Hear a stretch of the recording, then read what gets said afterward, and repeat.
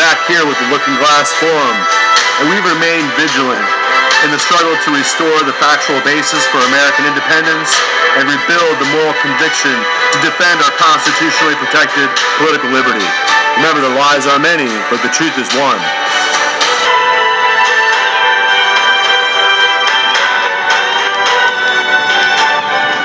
So you're back here with the Looking Glass Forum, and we're just going to go through another episode here, look at some current events, look at a few interesting sections from a few books that we had out, and we need to be equipped with the accurate record of events. We must discover a useful depiction of the historical legacy upon which our American freedoms are built and acknowledged by all. We have the freedom to research and reveal the truth of history, separating the clever distortions and the intentional omissions of the fact. We are actively defending the legacy of American free thought and of the freedom for intellectual pursuit as an American freedom, the freedom of conscience. And as we're learning to decipher the symbols and to perceive the components of the larger conflict, which extends across the whole chronicle of written history, we have to learn how to see and read between the lines. The larger scale of human liberation is threatened by the neo-communist attempt to push the civil society here in America and across Europe and in South America also into regressive self-destruction. And as the state governors, as we're seeing in Portland, Oregon, and the local city councils begin to use their power as elected officials to encourage the civil overthrow and to empower the rabble in the street, and they incite them and give them room and give them space to foster their insurrection as they try to burn down the federal courthouse. And we're seeing this in California and in Texas and other areas. And as these neo-communists in government work hand in hand with the neo-communists and the radicals in the local government and in the street to overrun the police, there will be no protection, no barrier between the citizenry and the looting mobs. No enforcement of law, and if a section of our nation plunges into fractious anarchy and flames, then BLM will then be burn, loot, and murder. And this will be the consequence of the civil government not only allowing this kind of illegal and destructive behavior, but also encouraging it and making it possible by pushing the federal law enforcement out and allowing the neo-communists to let their revolution take root. And we are looking at a wide coup. If they can just take one city and one county and then one section of the state, it's a coup against our national sovereignty, which will leave our future in the hands of Bolsheviks who are working to destroy our free popular government. As the wider American populace begins to discover what's going on, the reactionary attempt to maintain American freedom and to take back the self-government, the government will result in a new civil war. In order to examine the issue a little more closely, we're going to listen to a little clip here from Mark Levin. Where we have law enforcement appreciation days around the country. What's happening now is these thugs, most of whom, the vast majority of whom are white, are black, are dressed in black, and they are viciously attacking citizens. Viciously attacking them. So if you're going to go to one of these events, you better make sure that you're prepared to defend yourselves and fight back. Because these are unprovoked attacks. You can see that the Democrats in Congress are supporting the attackers, that they are attacking the police, that the Democrats who run these cities are preventing the police from protecting people who want to speak, freedom of assembly, freedom of speech, which we all also have under the Constitution. All you hear on the media is that these are mostly peaceful. They're mostly violent and brutal. And people are getting hurt because they dare to collect as a group, they dare to speak out, they dare to defend the institutions of this country. They are being systematically brutalized. Systematically brutalized. And the violent perpetrators are being defended by the Democrat Party. Most of them are members of the Democrat Party. And people are just going to have to defend themselves. I'll be right back. I want you to see how innocent American citizens like you who attend a rally in support of the police are being violently attacked. Violently attacked. Men bleeding from the head. Violently attacked.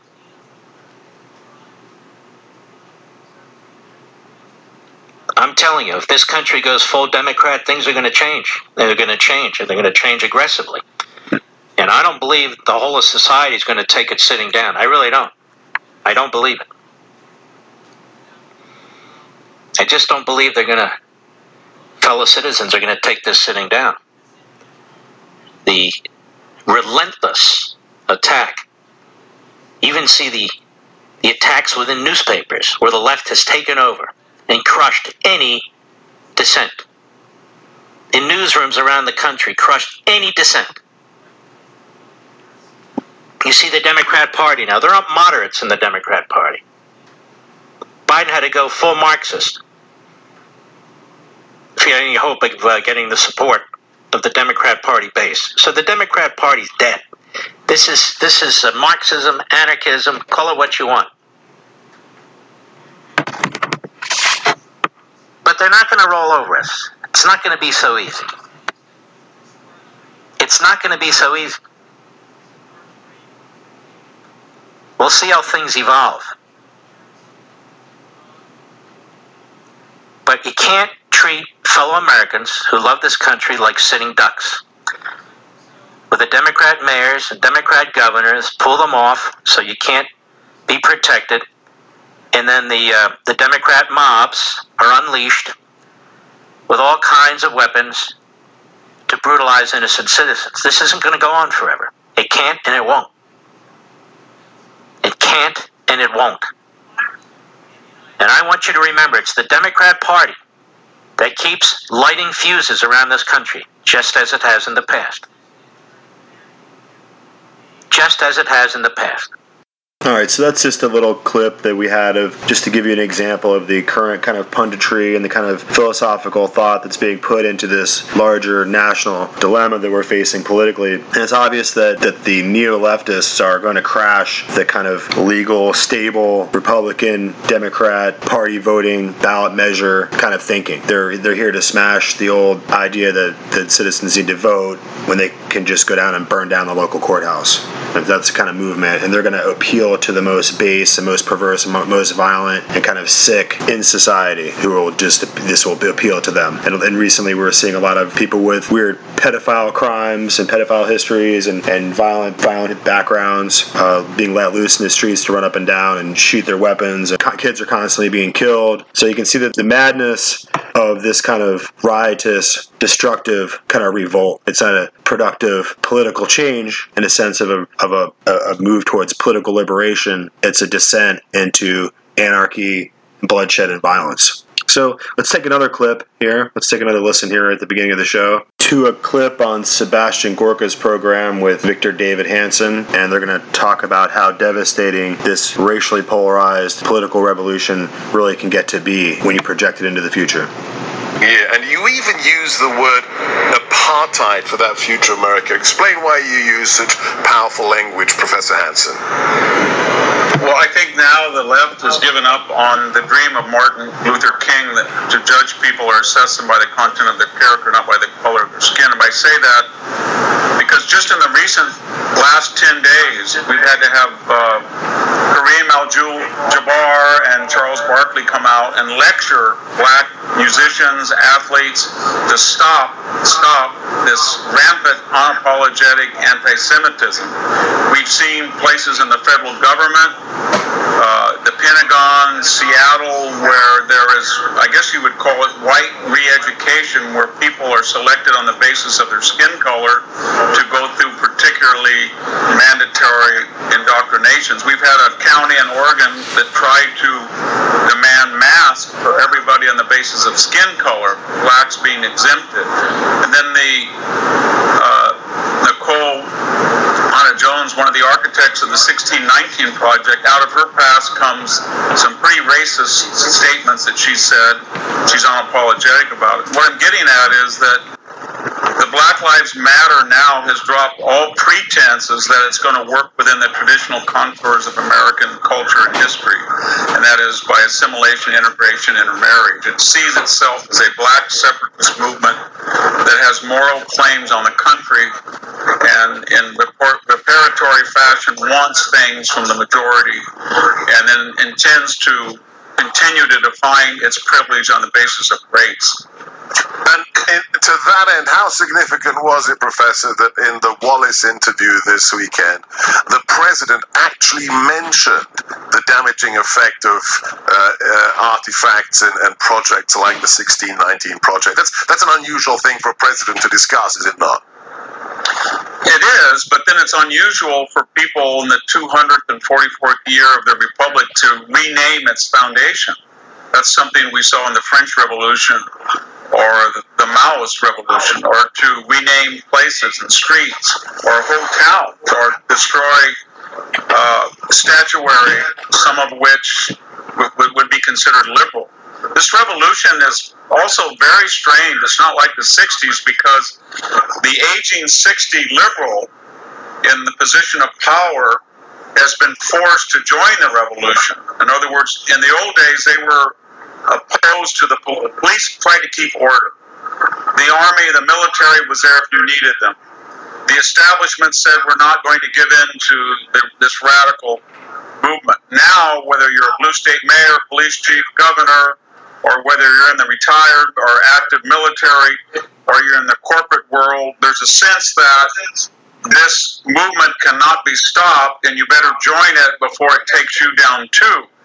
And so there's no constituency formal other than the president who's actively opposing it. Writers will sign petitions, and fired professors and authors will protest, but there's nobody galvanized.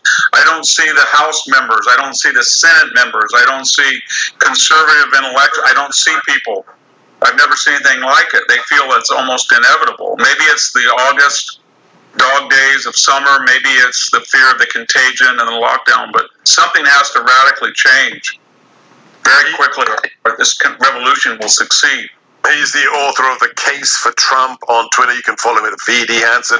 And in your piece for American Greatness, you state that unlike prior 20th century left-wing revolutions, it's not the rich, it's not the plutocrats, it's not the Silicon Valley billionaires that will be the enemy, that they will be safe. You say it will be the upper middle class, the small business owner. How have the plutocrats, how have the billionaires secured their safety from the new Jacobins? Well, they've told them that you can't win unless we reorder the search logarithms on Google, or that we censor people on YouTube, or we adjudicate advertising on Facebook on the basis of politics, or the New York Times and the Washington Post will be blatantly and overtly prejudicial, and money will be given in huge amounts by our foundations. And so they've pledged that. And notice that the revolution has responded in kind. They're not attacking the Roosevelt Monument in Washington. They're not after left-wing symbols. Nobody's saying Margaret Sanger, the eugenicist that really unleashed a genocidal culture of abortion on the black community, should be deplatformed. Her memory or her statue should be torn down. So they have got, I guess we would call it medieval exemption by paying over to the revolution. Sort of like some of the Bolsheviks in Russia Russian aristocrats thought that they might be spared, so they gave money to Lenin. And in this case, the real enemy will be the people who generate most wealth in the United States, and that's the 60% in the middle. Is that correct? Yeah, they're the to keep the metaphor alive, they're the kulaks. The kulaks. Those middle class, upper middle class, the people that sell insurance, successful salesmen, business owners, professionals. These are the people who want to be millionaires if they're not millionaires already, but they hire a lot of people. They don't have the aristocratic taste and culture of the very wealthy, and yet they're not romantic like the poor. So the left despises them. The plutocratic left despises them as wannabes, and they're the people they're the 10 or 12 million people who left California once it targeted them, their tax brackets, and became a state of very wealthy people and very poor people. In the last 30 seconds we have with you in this segment, Professor Hansen, does that layer, does that stratum know that there is a cultural war in effect nationally? I think they do. They may think that it's regional, that the deplorables and the irredeemables are people in the red interior, but I have a feeling that if you're a restaurant owner in San Francisco or you're a barber on the Upper West Side, you better very quickly realize that the tax policy and the policing policy are aimed at you. You have nothing to do for the revolution except that you're a bourgeoisie, successful person who you didn't build. Remember the rhetoric? Oh, yes. You didn't build that, and now we will ask in the next segment Lenin's question.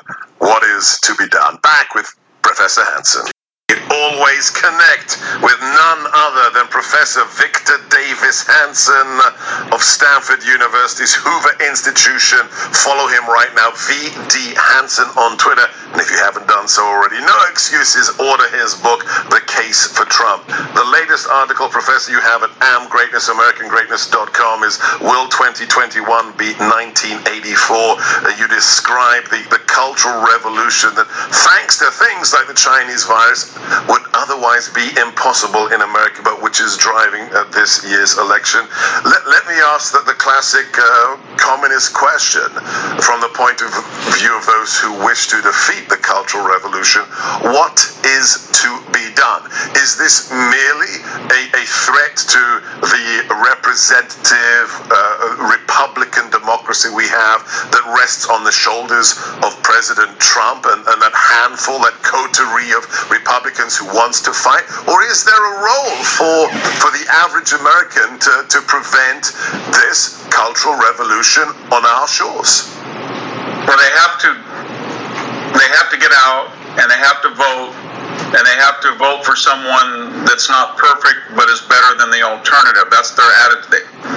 It's too late to say, well, Trump tweets, or that's irrelevant now. We're not about Trump or Biden. We're about civilization and anarchy. Because remember, if the Democrats win, the progressives will take over, and they can enact constitutional change. There's nothing in the Constitution that says they cannot enlarge the Supreme Court on January 31st. Of 2021. They'll try that. They'll get rid of the filibuster if they win the Senate. They'll enlarge the Supreme Court. The next thing they'll do is they'll nullify or neuter the Electoral College. You can do that by this compact, by getting the majority of the states to pledge their delegates to the national vote count. They're almost there now. They can render they can go after senators being popularly elected rather than 2 per state. They have a whole list, a whole agenda that will really change this country from a constitutional republic into something like Venezuela. And wealth tax, high income tax, high gas tax, fracking. They have a whole agenda that will radically transform the United States. It'll make us materially poorer, less free. Remember one thing also, Sebastian, the one amendment that the founders thought was the key to all 10 was the Second Amendment. Yes. They argued about the need for a Bill of Rights because they said if people are armed and they're autonomous and the government can't take away anything from them, the first thing they will go after is the Second Amendment, and they can do that legislatively if they have a sympathetic court. And I think they do. They will have one. On that topic of the Second Amendment, which vouchsafes all the other, are you fearful of a civil war because of the things that the radical left has managed to achieve already and may achieve if they win the election? I'm worried because the 60s did not have a geographical dimension. The 1860s did. Because of globalization, over the last 50 years, we have created a coastal culture from Seattle to La Jolla and from Boston to Washington, D.C. or below, maybe all the way to Miami. And that culture is markedly different from the interior. And the two areas are about half the same size in population. And when you see people, and then around the Great Lakes as well, when you see people in these states that drop charges against criminal behavior, or they promote, I'm talking about local and state officials, they promote the destruction of iconic statues. It's a different culture, and they do not like any resistance toward it from the interior. So what we have now is sort of a monastery of the mind. By that I mean a lot of people just say to themselves, I'm not going to watch the NBA. I'm not going to watch the NFL anymore. I'm not going to watch a Hollywood movie anymore. I flip off NPR. No more PBS stuff. I'm tired of it all. And they've gone into their cocoons. And the $64,000 question is, how many are there and to what degree are they going to rise up on election day? Polls tell us that they're spent. They're tired. They're in a fetal position. They just want to make it all go away. Maybe if they don't vote for Trump or don't vote at all, then Biden will be able to just say, take it, and there will be calm. I don't believe that's true, but it's something that has to be manifested by Labor Day. People by Labor Day have to get out, give money to candidates, be vocal, and get the polls up for Donald Trump, because these polls are being, I think, manipulated. They are down for Trump, but they're used to raise money. So they go to corporate and wealthy people and say, I know you have no ideology and you always give money to the winner, but now the polls say Trump is losing, so you better get on the bet. And his fundraising has increased for that reason. And that was the intent, I think, indeed, of some of the polls. So go ahead and stop it right there. And I think it's widely recognized at this point where it matters as far as where the actual truthful, intellectually honest thinkers are going to put forward an accurate depiction of the facts rather than a constant ball of various deceptions in order to create a political outcome. We're just talking about the facts of what's actually taking place. And it looks like that it's pretty clear that there, for the last 20 years, has been a widespread neo-Marxist peer culture gestating within the universities and within academia. And as these people are going into their professional lives, in the court, and in your kids' public schools, and all throughout the civil society, they're able to effectuate this massive political destabilization and social unrest. And then you're obviously able to hobble together these street radicals, the useful idiots, and the people that are willing to come out and help to burn down their own neighborhoods. So let's listen to one more clip pertains to this whole subject matter. Here's a little clip by The Chris Plant Show. Happy Monday to you. Look what the Democrats are doing to our nice country. They'd like your vote in November. They're burning the country down city by city. They're anti-police. They're anti-capitalist. They're anti-you. They're anti-family. They're anti-Israel. They're anarchists. They're violent. They're rioting. Although it's mostly peaceful. The riots, of course, are mostly peaceful. I love mostly peaceful as a slogan. The Democrat Party, mostly peaceful. There should be a colon in there somewhere. We all know how they love their colons. We are at 888-630-9625. 888-630-9625 is the telephone number here. And it's true, I've been off. I was off last week once again. I didn't even mean to be. It's kind of not really a choice of my own, but perhaps we'll get into that. It's not like I was suspended. It's a little company policy. I didn't get in trouble or anything like that. But everybody's being asked to take some time off here and there, and so that's what I was doing last week. But all is well. And I am back in the saddle, as they say in the song lyrics.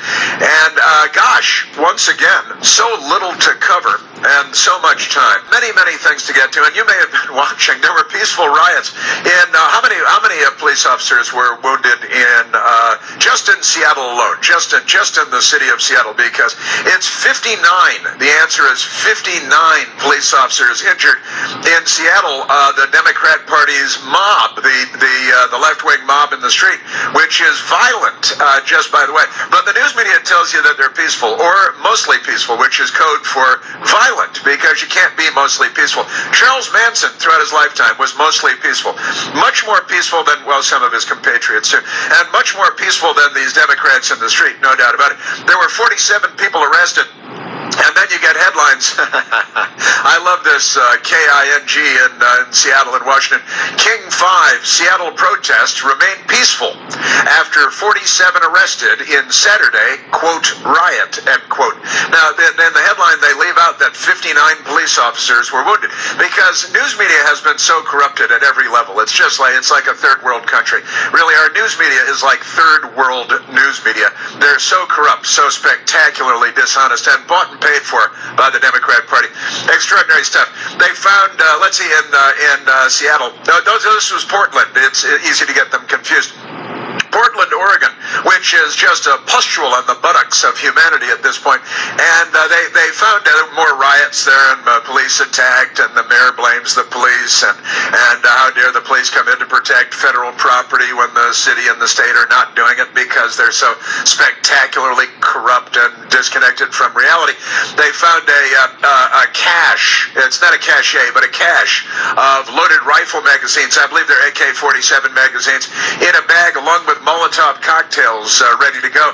And, they're using walkie-talkies, and also they're attacking the the home of the acting secretary of the Department of Homeland Security, Chad Wolf. A mob descended on his home this weekend to threaten and menace his family. The Democrats, in the meantime, and they're expressing their support for the people in Portland. Now, what happened in Portland again? Is that where George Floyd was killed? No, that was in Minneapolis. There was a guy shot and killed at one of the protesters in Austin, Texas. I believe there were at least five people shot at peaceful protests across the country over the weekend. At least one shot and killed. The one who was shot and killed was carrying an AK-47 and was approaching a car that I haven't heard this guy's version of events. His car was at an intersection. There was a mob of people in Austin, Texas. On Saturday night at 10 p.m., a 28-year-old guy was shot to death because he was really upset about George Floyd being killed by a police officer in Minneapolis on Memorial Day.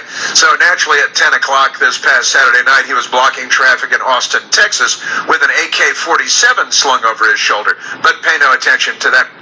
And there were two militia groups. Where was this? In Louisville? Two militia groups. One black militant militia group, about 300 strong, that the news media keeps ignoring. They were at Stone Mountain in Georgia a while back. They said there were 1,000 of them there. Black militants dressed in all black ninja gear with machine guns, and they're threatening Whitey and coming out and calling for race war and civil war. And the news media admires them, I think. They haven't hit their houses and their neighborhoods and their kids yet. So they're still in favor of the black militia groups. And then there was another militia group. I assume it was a white militia group, although it wasn't described that way. And there were about 50 of them, and they were armed too. And fortunately, it didn't turn into, Fort Sumter, the Civil War. But it does look like the Democrats are going to keep pushing and keep pushing and keep pushing and tightening the screws, upping the pressure, because they're not done yet. And we're not sure exactly what their end game is. Well, we are kind of sure. For many of them, it's revolution and the overthrow of the capitalist system and the American way of life, the constitutional republic that we've created here. That is essentially the stated goal of many of those are the stated goals of many of the quasi-psychotic revolutionary left that are burning our cities and rioting in the streets and attacking the police and all of that good stuff. Okay, so we're going to just pause that right there. That was the Chris Plant Show. And I think with these three takes, you can clearly see from three fairly different perspectives what we're looking at as the political and popular social climate within the country at this point. And so there's some other content that I want to get to. And as we work through this episode, it becomes increasingly clear that the structure of our nation is under a sustained onslaught on many levels. Partisan politicians are playing a dangerous game supporting anarchic neo-communists in order to fatigue and overrun local law enforcement. They're pushing citizens into virus lockdowns while trying to remove private gun rights, while they incite violent street mobs with racially charged rhetoric, and they urge vitriolic, contemptible attacks on the public as though these attacks on motorists and random citizens are somehow a politically legitimate demonstration, as if protesting for civil change included dragging motorists out of their vehicles, stopping traffic on the highway, smashing people's vehicles, burning businesses, and attacking federal courthouses. Destroying our system of laws is an attack on our freedoms and our liberties. These flaming riots and all the murders that came with it are an act of war. All war is based on deception. The deception here is that these outrageous assaults against our citizens, our police, and our society as a whole are an attempt to establish freedom and protect liberty. But this is a grotesque lie, a uniform campaign of deception. The program of these anti-American radicals is to destroy your constitutional protected liberties and to destroy your constitutionally protected rights and freedoms. So the local courts and the police can no longer function. So the average citizens have no longer any expectation that police will protect them from criminals. These are not political movements. They are well-organized crime waves aimed at a certain segment of the populace. There is no systemic white supremacy. There is only a neo-communist propaganda effort aimed at turning this diverse, multicultural civil society in on itself, pitting communities against one another. They're instigating a civil war. The sports franchises are pushing it. Hollywood is fomenting civil unrest. Academia is demanding white guilt and reparations.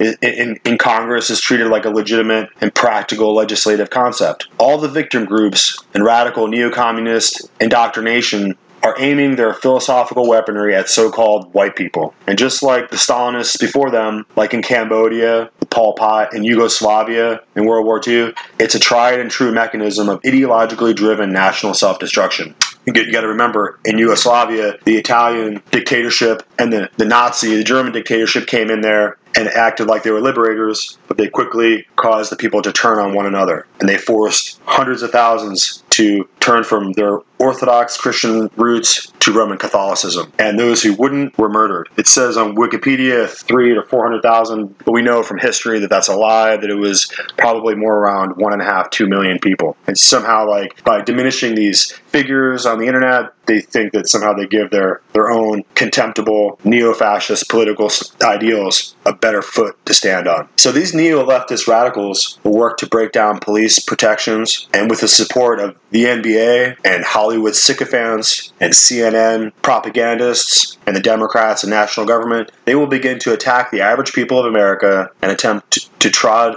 underfoot the American citizenry, which has the real power in this country. The American citizenry has the power to vote and to direct the course of this country. So that's who's in the crosshairs. Do you think that these agitators will take a break from their looting and burning so you can hold peaceful elections? Do you believe that this new push to hold a mail-in ballot is set to help stabilize American voting rights? Or is it being introduced to eviscerate those rights and empty voting of its power? How desperate is Nancy Pelosi and these deep state conspirators need to have their power back? Obama sounded like a psychopath at the funeral for the senator recently, an absolute madman. He sounded like a true psychopathic dictator. It looks like he is on his way back to attempt another run at the White House, and he expects these street radicals and the black KKK, the black racist groups that are running around the country to support his push. They don't care about the election. They don't care about people's voting rights. They don't care about your ballot. They just want to take power back for their own purposes. Murderers were released in California. Gavin Newsom released a murderer who had killed many people and was sentenced to serve 87 more years in prison. These are the kind of people, these are the kind of offenders that they're releasing from prison. Is this not an attack on the public citizenry? That these violent offenders are being released back into the populace? Who is that going to hurt? They're showing you that the system of justice cannot be counted on, and that even when people are murdering people, they will be released right back onto the street. It's been happening like this for a long time. As the Mexicans, the illegal Mexican invaders coming from South America, jumping the border, find that when they drive around the country with no license, they get released. If you're an American citizen, you don't get to drive around this country with no license. You get to go right to jail. But if you're an illegal Mexican national invading the country, taking up jobs, then you will not be arrested. They'll just release you. It doesn't matter if you commit crime. You can attack and beat to death a 15-year-old kid. You can rape little kids, but they will release you right back into the public. You know why? It's because you don't have a social security. They don't have a social security number. They're not indebted to the system. Therefore, the construct of laws that uphold this military government don't apply to them. They're immune. They're exempt. Only people that are subject to arrest by the police are people that have social security numbers, because you're in federal indebted servitude. You elected the representatives who went up to Washington. Those elected representatives went and put this entire country into massive and real, actual, factual bank debt to the tune of trillions and trillions of dollars. And you, the citizen, you don't have any ability to pay that back, but you owe it. You owe it through the federal government. All those Federal Reserve notes were bank credit that we borrowed from other large bank institutions, and they printed it out as debt notes. So they're not going to have any Mexican nationals be held accountable under this military government statutory system they got going here. We have never experienced a violent communist coup d'etat a radical overthrow of our government before. These neo-communists were not elected. They're here to just destroy elections, to destroy our popular sovereignty and our democratically held republic, and remove our ability to choose our own government. This is an election year virus. These are election year shutdowns, and this is an election year race riot. These movements are not going to fade as we move toward the elections. They will intensify. They will attempt to create such a widespread calamity, such a massive destabilization of society, that the elections can be called into question. It's a parallel track with the mail-in ballots, an easy-to-manipulate scheme. And if it wasn't the case, they wouldn't be pushing it so desperately. In the background of all this, we are witnessing the birth of the North American Union, the economic collapse of the Constitutional Republic of America, which is effectuated by the hyperinflation of the Federal Reserve note, also known as the petrodollar. It's just being devalued. Pretty soon your dollar in your pocket in a few months won't be worth more than a few pennies. And as our paper fiat currency collapses, our AAA national credit rating as a country will be gone, and we will be bankrupt as a national enterprise. So we're just going to take a few minutes and have a break, and we will be right back with you. Come and check out our hot new styles. Find gold, silver jewelry, and women's fashion apparel gifts for every occasion at Wendy's Boutique. Go to wendyslimited.com. All one word, that's wendyslimited.com.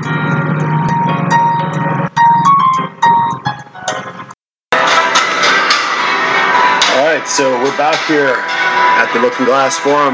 We're having a very challenging and enlightening discussion. We're going to bring forth some more facts of history that you probably didn't have any real understanding about. There's a lot of historical propaganda that works to obscure the reality of these facts. And as you accumulate the true historical perspective, you can see that there's a large-scale dilemma that's exposed. And we have to get past this concept of the deep state, which is just a generic terminology that was applied to a group like the Illuminati, which was just another name, another pseudonym to describe the same exact apparatus that had always been in place. So right now we're going to take a look at a very interesting book here. And this was published by Visible Inc. 2006. It's Brad Steiger, Sherry Hansen Steiger, released a book called Conspiracies and Secret Societies. So we'll get right into it here. I just want to start reading in this area we're going to start focusing on in the 1860s surrounding the whole controversy of the Lincoln assassination. So let's just get right into it.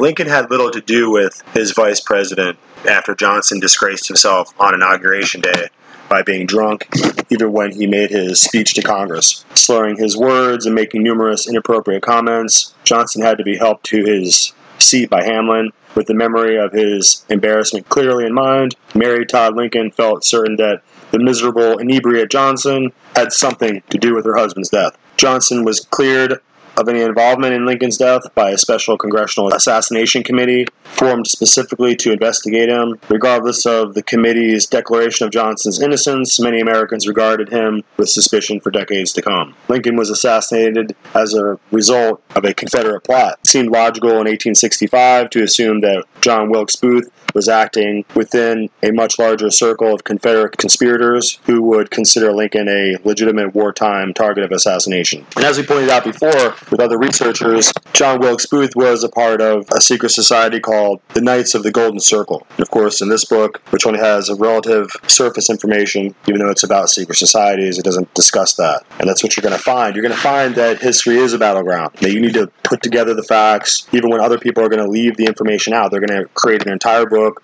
write an entire history just to leave the pertinent information out so that you, as the public, cannot discover and collect a catalog of facts in order to see clearly, to have a clear picture of the history. You will not be able to find this unless you work around the obstacles. So let's get back to the book. A plan to blow up the White House with Lincoln and his cabinet along with it gained some impetus after the South was shaken by the letters found in the pocket of the youngest colonel in the Union Army. In the winter of 1864, Union Brigadier General Hugh Judson Kilpatrick conceived a plan to raid Richmond and free more than 1,500 Union officers and 10,000 enlisted men held prisoner there.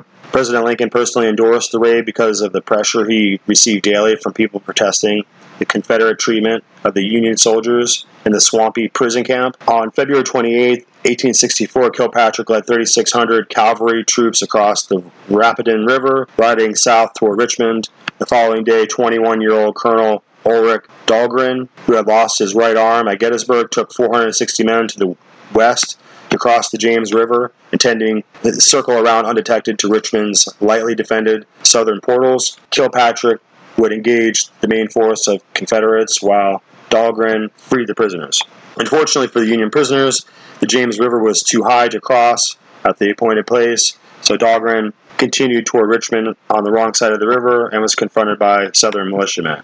When Kilpatrick, a leader so devoid of skill that his men had nicknamed him Kill Cavalry, met resistance at Richmond's outer defenses, he ordered a hasty retreat. Left to flounder on their own without the main body of cavalry, Dahlgren's men headed back toward Union lines in a freezing rain. On March 2nd, Dahlgren was killed in a Confederate ambush. The story of the ill-fated campaign wouldn't rate more than a footnote in the annals of the Civil War if it was to come to be known as the Dahlgren Papers had not been retrieved from the young colonel's inside coat pocket. Captain Edward Haldack skimmed over the orders outlining the details of the failed raid.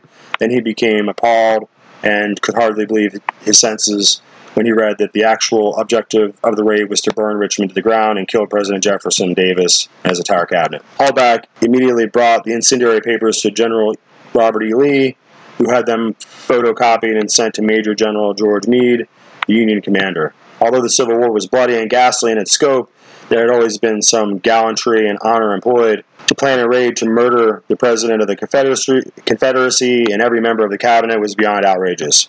Kilpatrick told me that he had read Dahlgren's address to his men and that the photocopy was accurate up to the point where the orders had issued to burn Richmond and assassinate Jefferson Davis. The Confederate plot hypothesis had been given more credence in recent decades. A grand Confederate conspiracy is detailed by William A. Tidwell, James O. Hall, and David Winfried Gaddy in their book, Come Retribution, the Confederate Secret Service and the Assassination of Lincoln.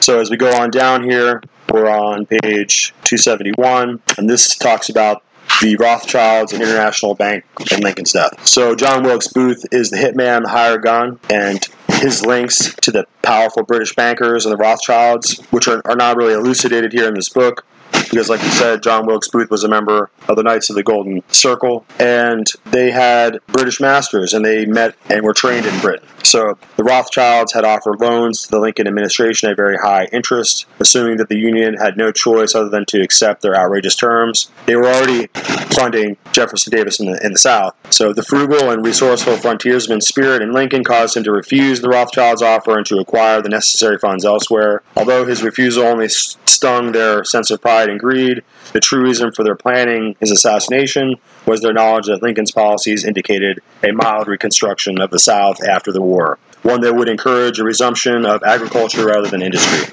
Additional post-war policies, likely under Lincoln, would have destroyed Rothschild's commodity speculation. With Lincoln out of the way, Rothschilds planned to exploit the weakness of the United States and take over its country. And now it's going to go on here and extend the description in the book to discuss the Jesuits' role in the assassination of Lincoln. In 1856, in Urbana, Illinois, Lincoln defended Charles Chiniquy, a rebellious priest, against charges of slander brought by the friends of Bishop O'Regan of Chicago, with whom Chiniquy had strong disagreement. So Chiniquy was on trial. Lincoln brought about a compromise settlement as a lawyer, as Chiniquy's private attorney, and that the priest interpreted it as a major victory over the Roman Catholic Church. As time passed, Chiniquy feared that the Jesuits, who were the stormtroopers for Rome, resented Lincoln for his triumph over the church and might one day attempt to even the score. In 1886, Chiniquy wrote 50 Years in the Church of Rome, in which he revealed that Jefferson Davis had offered $1 million to anyone who would kill Lincoln. According to Chiniquy, he visited Lincoln in the White House on numerous occasions and tried to warn of the Catholic Church's antagonism toward him. Later, Chiniquy learned that the Jesuits trained John Wilkes Booth to become their tool of assassination. In 1906, Chiniquy swore that Lincoln had been assassinated by the Jesuits of Rome. In 1897, Thomas M. Harris, member of the 1865 Military Commission on the Lincoln assassination, wrote a book called Rome's Responsibility for the Assassination of Abraham Lincoln. The accusations against the Catholic Church for the murder of our most beloved president have not dissipated with time. In 1863, Emmett McLaughlin's An Inquiry into the Assassination of Abraham Lincoln claimed that Pope Pius IX may have been the instigator of the plot to kill Lincoln, of course, obviously along with the Rothschild banking elites in Britain, and they were going to use their assassin, a knight of the Golden Circle, John Wilkes Booth. So back to the book. McLaughlin writes, on one side were dictatorship, slavery, secession, monarchy, European imperialism, Jesuit subterfuge, and a church-dominated assault on the Monroe Doctrine, all of which found spiritual leadership in one person, Pope Pius IX.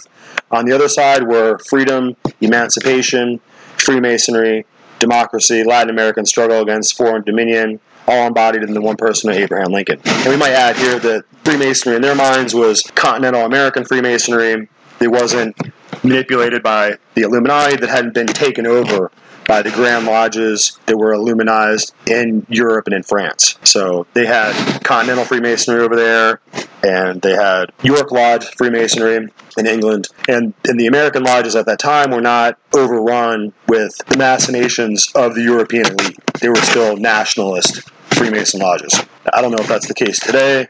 We'll have to do some more research. And as we go on here, it says, as an interesting footnote or two to the enigma of the Lincoln assassination, Mary Todd Lincoln went mad after the terrible Good Friday night in Ford's Theater and confined. So he was assassinated on Good Friday. It's interesting.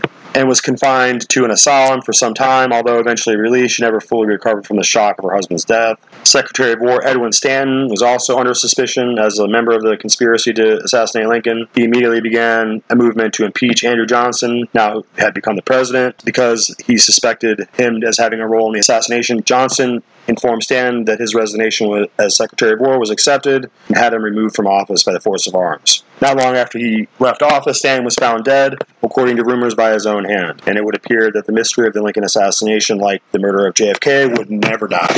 An interesting treatment.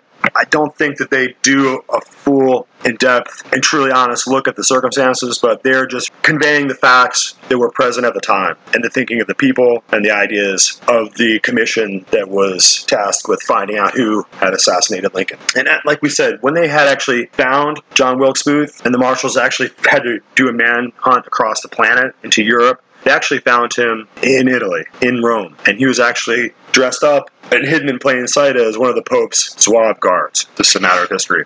So he was a part of the Pope's personal security detail when they found him. This was the conspirator John Surratt. I think I misspoke and said John Wilkes Booth. He was captured and killed. I think they found him hiding in a barn. But the other conspirator, who was the son of Mary Surratt, and that's where they were getting together with different conspirators, and many Jesuit priests met at Mary Surratt's house. Mary Surratt herself was hung for her crime in plotting the Lincoln assassination, and John Surratt, her son, was found. First, he had escaped to Canada and went and spent time in England, and then he made his way to Rome, where he was hiding as a Zouave guard. And you can look this information up on the internet and see the images. He even had his photo taken. He was very proud of the fact that he was a part of Pope's conspiracy to kill Lincoln. It may very well be that you don't like this particular aspect of history. It doesn't work for you. Maybe your opinions on the matter, maybe you feel positive towards Roman religion, and you think that the Pope is a great beneficent bringer of peace across the world, and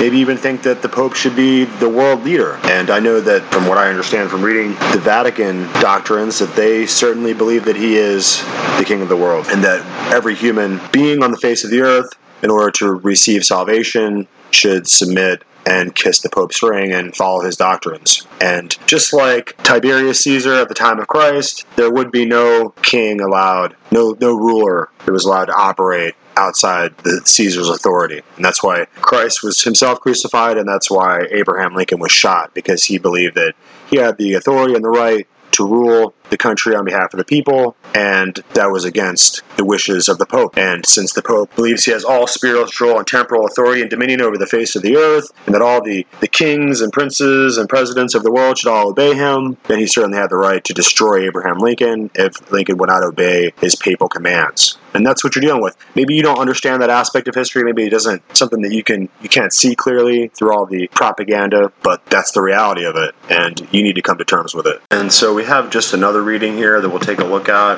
C.T. Wilcox, Perverting the Promised Land, Lulu Publishing, October 30th, 2015. And we'll just get right into it. After the successful murder of the savior of the nation, President Lincoln, on the Good Friday Easter weekend of 1865, the date of which the symbolism was not lost, the Jesuit masterminds of the most evil crime, people such as Father Bernard F. Wiget, W-I-G-E-T, Charles H. Stonestreet, N.D. Young, and Father Walter counted among them, began to pressure President Johnson to implement the 14th Amendment to the United States Constitution. This amendment had a multifold purpose. It effectively altered the citizenship away from the states proper, under state authority, and transferred this to the Union, under a centralized federal authority. Before this change, one was considered a citizen of the United States by reason of being a citizen of his particular home state. This change meant that for the first time in U.S. history, the groundwork was laid for the establishment of a more European monarchical system of government, which could be corrupted, and thus making possible the ability to direct and control all the people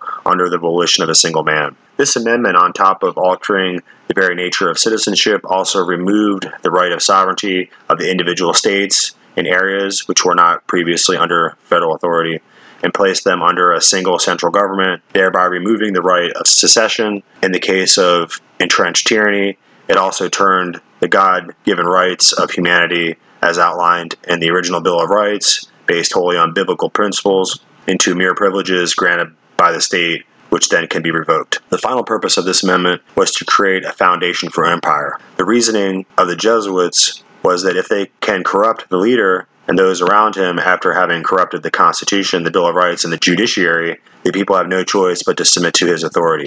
Ecclesiastically supported and sponsored dictatorship through the back door could then be established. It had been well stated by several historians that the Jesuits planned well ahead, in most cases of political intrigue and national transformation 100 years or more ahead. Lincoln had rebuffed this proposed amendment all through his term, and this obstinacy to the goals of the Roman Church was cited as one of the major reasons for his demise. Another purported reason to eliminate him is issued from the fact that he had begun to print currency called greenbacks and declare it to be the legal tender of the land, thereby shutting out the Rothschild bankers and preventing them from bleeding the financial life of the nation. Much in the same way as John F. Kennedy, a liberal Catholic who refused to allow the Vatican to influence him, had started to issue his silver certificates in an effort to close down the vultures of the privately owned and operated Federal Reserve Bank of New York. It has a quotation, "Give me control of the nation's money, and I do not care who makes the laws.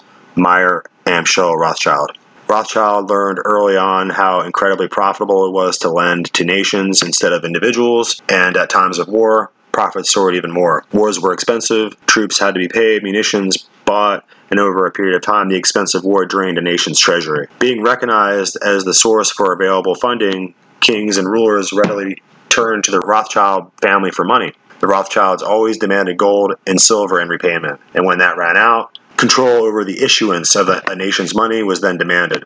Long story short, with its unparalleled and unfathomable by most to the extent of its accumulation, the Rothschild banking clan became almost the only source of money to run a country. What may not be widely known is that the English Rothschild Bank funded the North and American Civil War, while the French Rothschild branch of the bank funded the Southern Confederacy. It did not matter who would win. The Rothschilds were going to increase both their wealth and, more importantly for them, their influence in U.S. politics. That had always been their primary objective. Lincoln did not want to pay the bankers up to 36% interest for loans to fund the war. He decided to issue greenbacks by the U.S. government, interest for free, so that the country was not burdened with any interest costs, a very big deal. Lincoln was assassinated, and here he says, draw your own conclusions. And after his death, Congress immediately repealed the greenback law.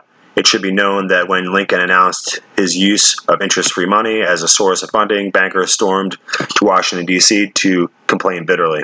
Simply put, he was standing directly in the way of the papists and the European autocrats, and therefore had to be removed. And not just him, the entire top end of the chain of command was the original target. That the Jesuits had planned the deed is beyond question, as evidenced by the sworn statements and personal letters, which are now quoted in full below and housed in the Chiniquy collection. You can go to www.chiniquy.ca and look at his letters. Chiniquy. Some material compromising the first chapter has never been made public, nor has it been made available to historians. So we'll just leave it there. This is a very interesting book. I think I could keep on going on and reading here more and more. C.T. Wilcox has a lot of the original papers. He's a Canadian and points out that the Southern Confederacy had its headquarters in Canada, and it so happens that he ended up Wilcox ended up with a lot of the original papers and documents. So that's how he has such an expose on the subject.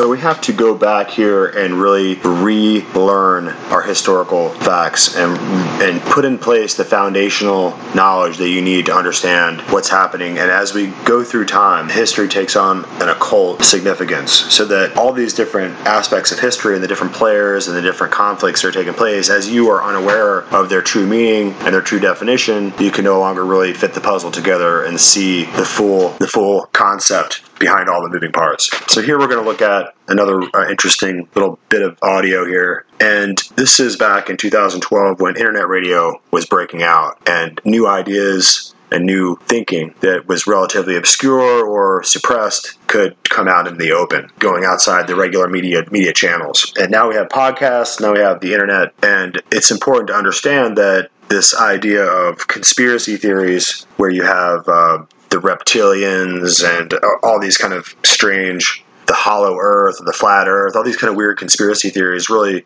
are a cacophony that drowned out the really sincere articles of hidden history. So we need to discover these aspects of hidden history here so that you can see the full picture. So let's listen to Greg Szymanski here on his show. Something that you just initiated, but I'm going to ask it anyway. How are you coming with the Freedom of Information Act request for the Lincoln documents? Can you update us on that? You and Chris Strunk are working on that, aren't you? Yeah, he sent it out, and that was about a week ago, so we haven't heard anything. But I think it's really something that needs to be told.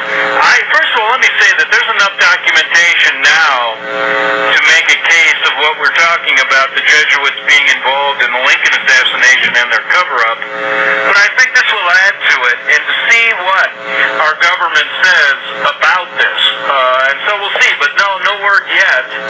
But that is a great, I was just looking here at some of the things in history regarding that time, and Samuel Morse wrote a book that I'd like people to get called Conspiracies Against the Liberties of the United States, written by the inventor of the Morse Code, who spent time in Italy talking with ecclesiastics from Rome, and he was led to believe that their main goal was, under a religious mission, to bring a downfall to the United States, even back then. And that might be something interesting, because I've talked about it before.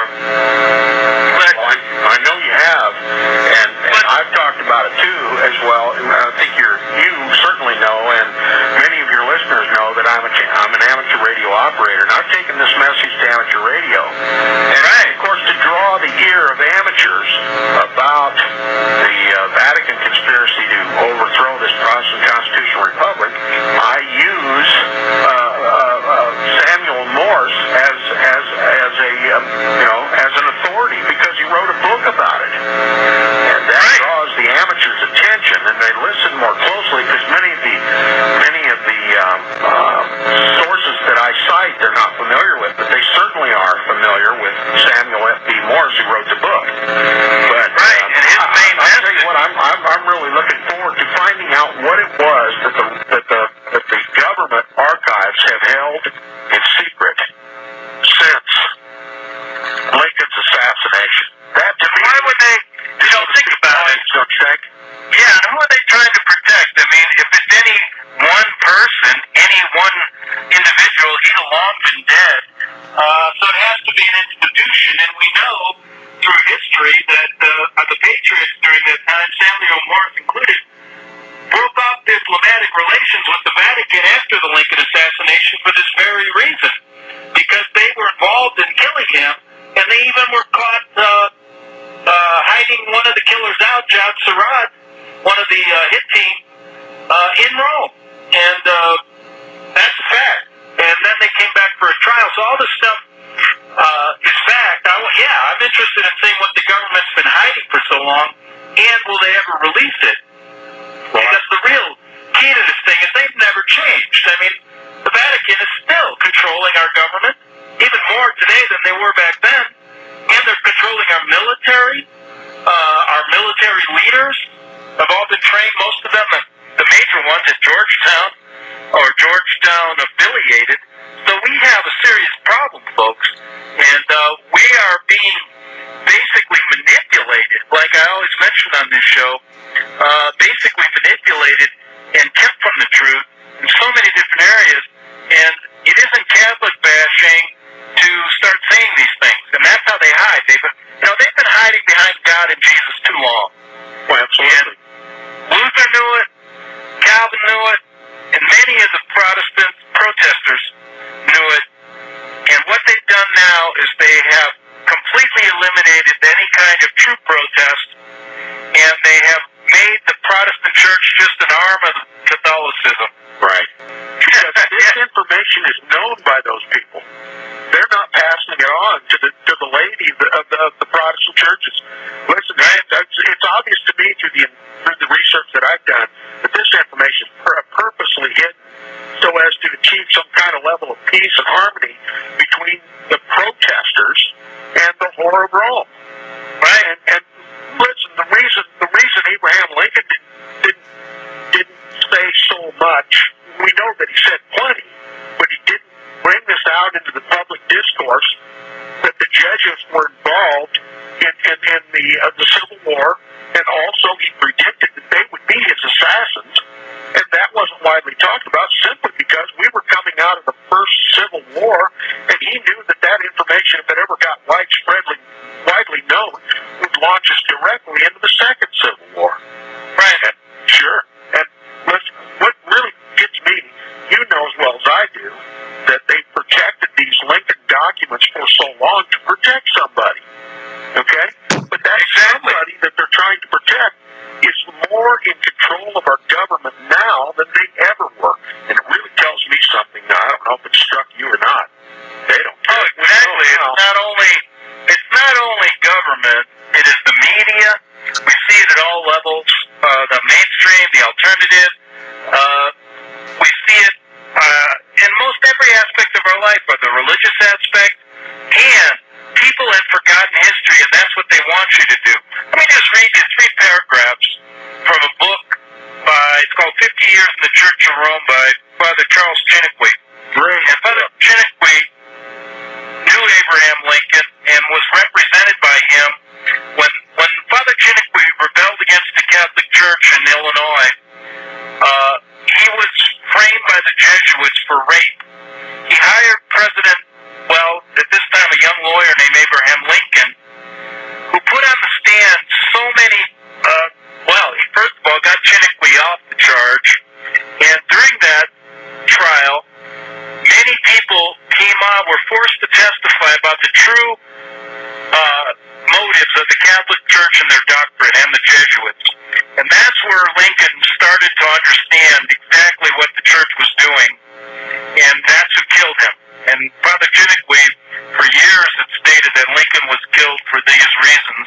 His documents were kept in a house in Illinois that was burned down by the Vatican, but he kept copies of every document he had, and he left them with his surviving relatives in Canada. These were uncovered in 1990, or just recently, not too long ago, by a writer named C.T. Wilcox, who met the last surviving member of the Chiniquy family, who gave him personal letters Lincoln wrote about the Vatican and the Jesuits and how evil they were, and the Vatican never knew they existed.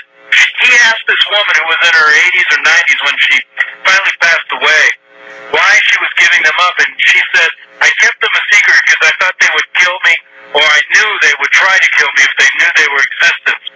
He wrote the book Transformation of America, which is out now. He's a Canadian who's trying to help Americans understand what's going on, and it's just devastating. But in Chiniquy's book, he says this, and it's really important to listen to a few things. He says, quotes a Spanish orator named Castelar, and Castelar was speaking of his own Church of Rome in 1869, and he said, quote, there is not a single progressive principle that has not been cursed by the Catholic Church.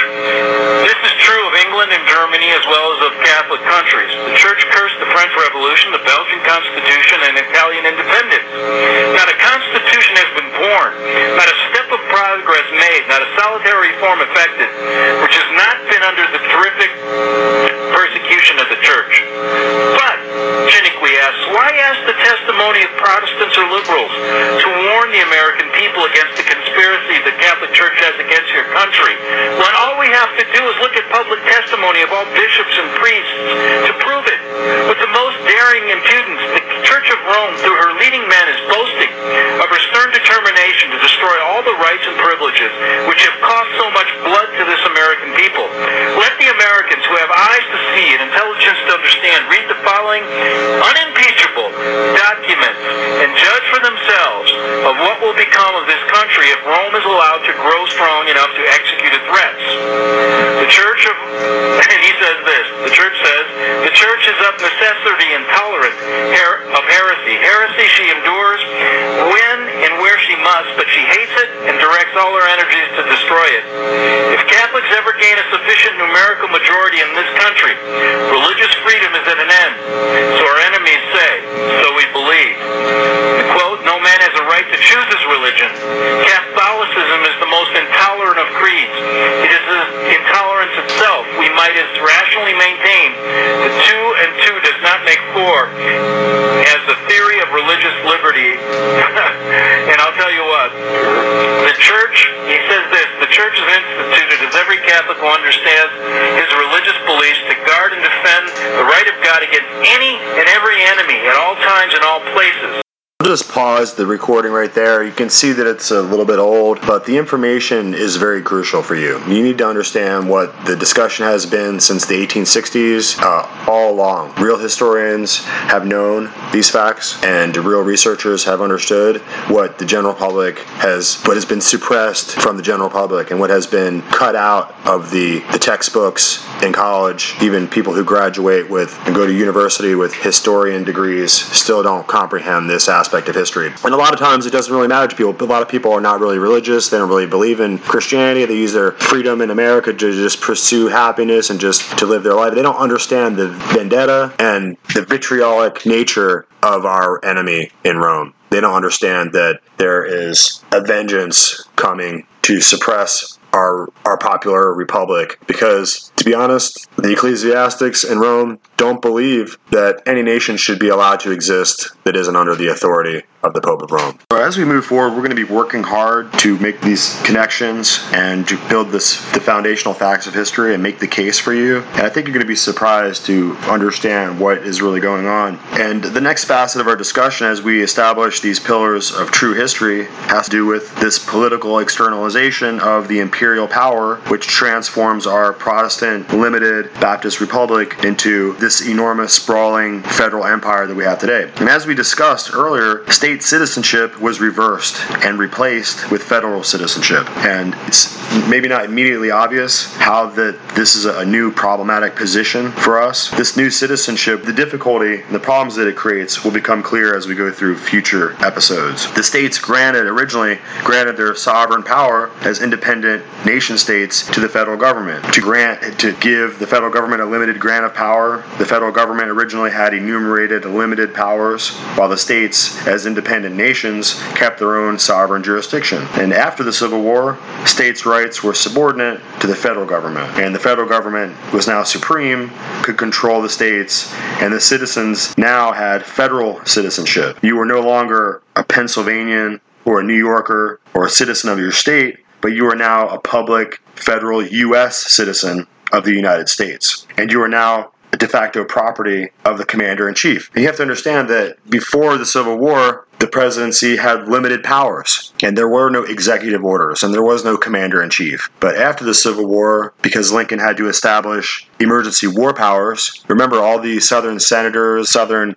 representatives, and the federal government had left. That broke the quorum of the legislative body. So there was no longer any way to vote or to hold legislative session. So by leaving, they had practically destroyed the legislative republic of the United States, and they went down to the South and they created a new country, the Confederacy. And so in order to raise an army, in order to run the country, in order to raise the funds from the Bank of England, in order to get the cannons, in order to have the authority to establish his generals and to run the country in general, Abraham Lincoln had to establish executive orders. So he had to create federal emergency war powers. And in doing this, he became the commander-in-chief. And this is the first time that an executive order was ever used. And his intention, and his stated intention, was to put back the republic into its place, where the president would be a duly elected representative and would sign or veto the laws that were established by the legislature, and he would end his war powers and end the process of using executive orders to create and execute laws. But the fact is that he was killed and he was assassinated in Ford's Theater, so he was never able to make the republic whole again and to give up these authorities that he had created under an emergency war power. So after Andrew Johnson comes in, he does not rescind his war powers and his emergency powers, and he continues to write executive orders. So this seat of burgeoning tyranny begins to be positioned in the presidency, and the extraordinary emergency war powers that were established by Lincoln were never rescinded, so they still are in effect. So we're going to talk about more about this conversation later, and about the extraordinary, unlimited lawmaking power of the President of the United States being the commander-in-chief who can command the army, and who, in the wrong hands, the seat of the presidency could become a powerful and dangerous tyranny. And I think that's what we're going to be dealing with coming up here soon. So let's talk again next time. Thanks for listening.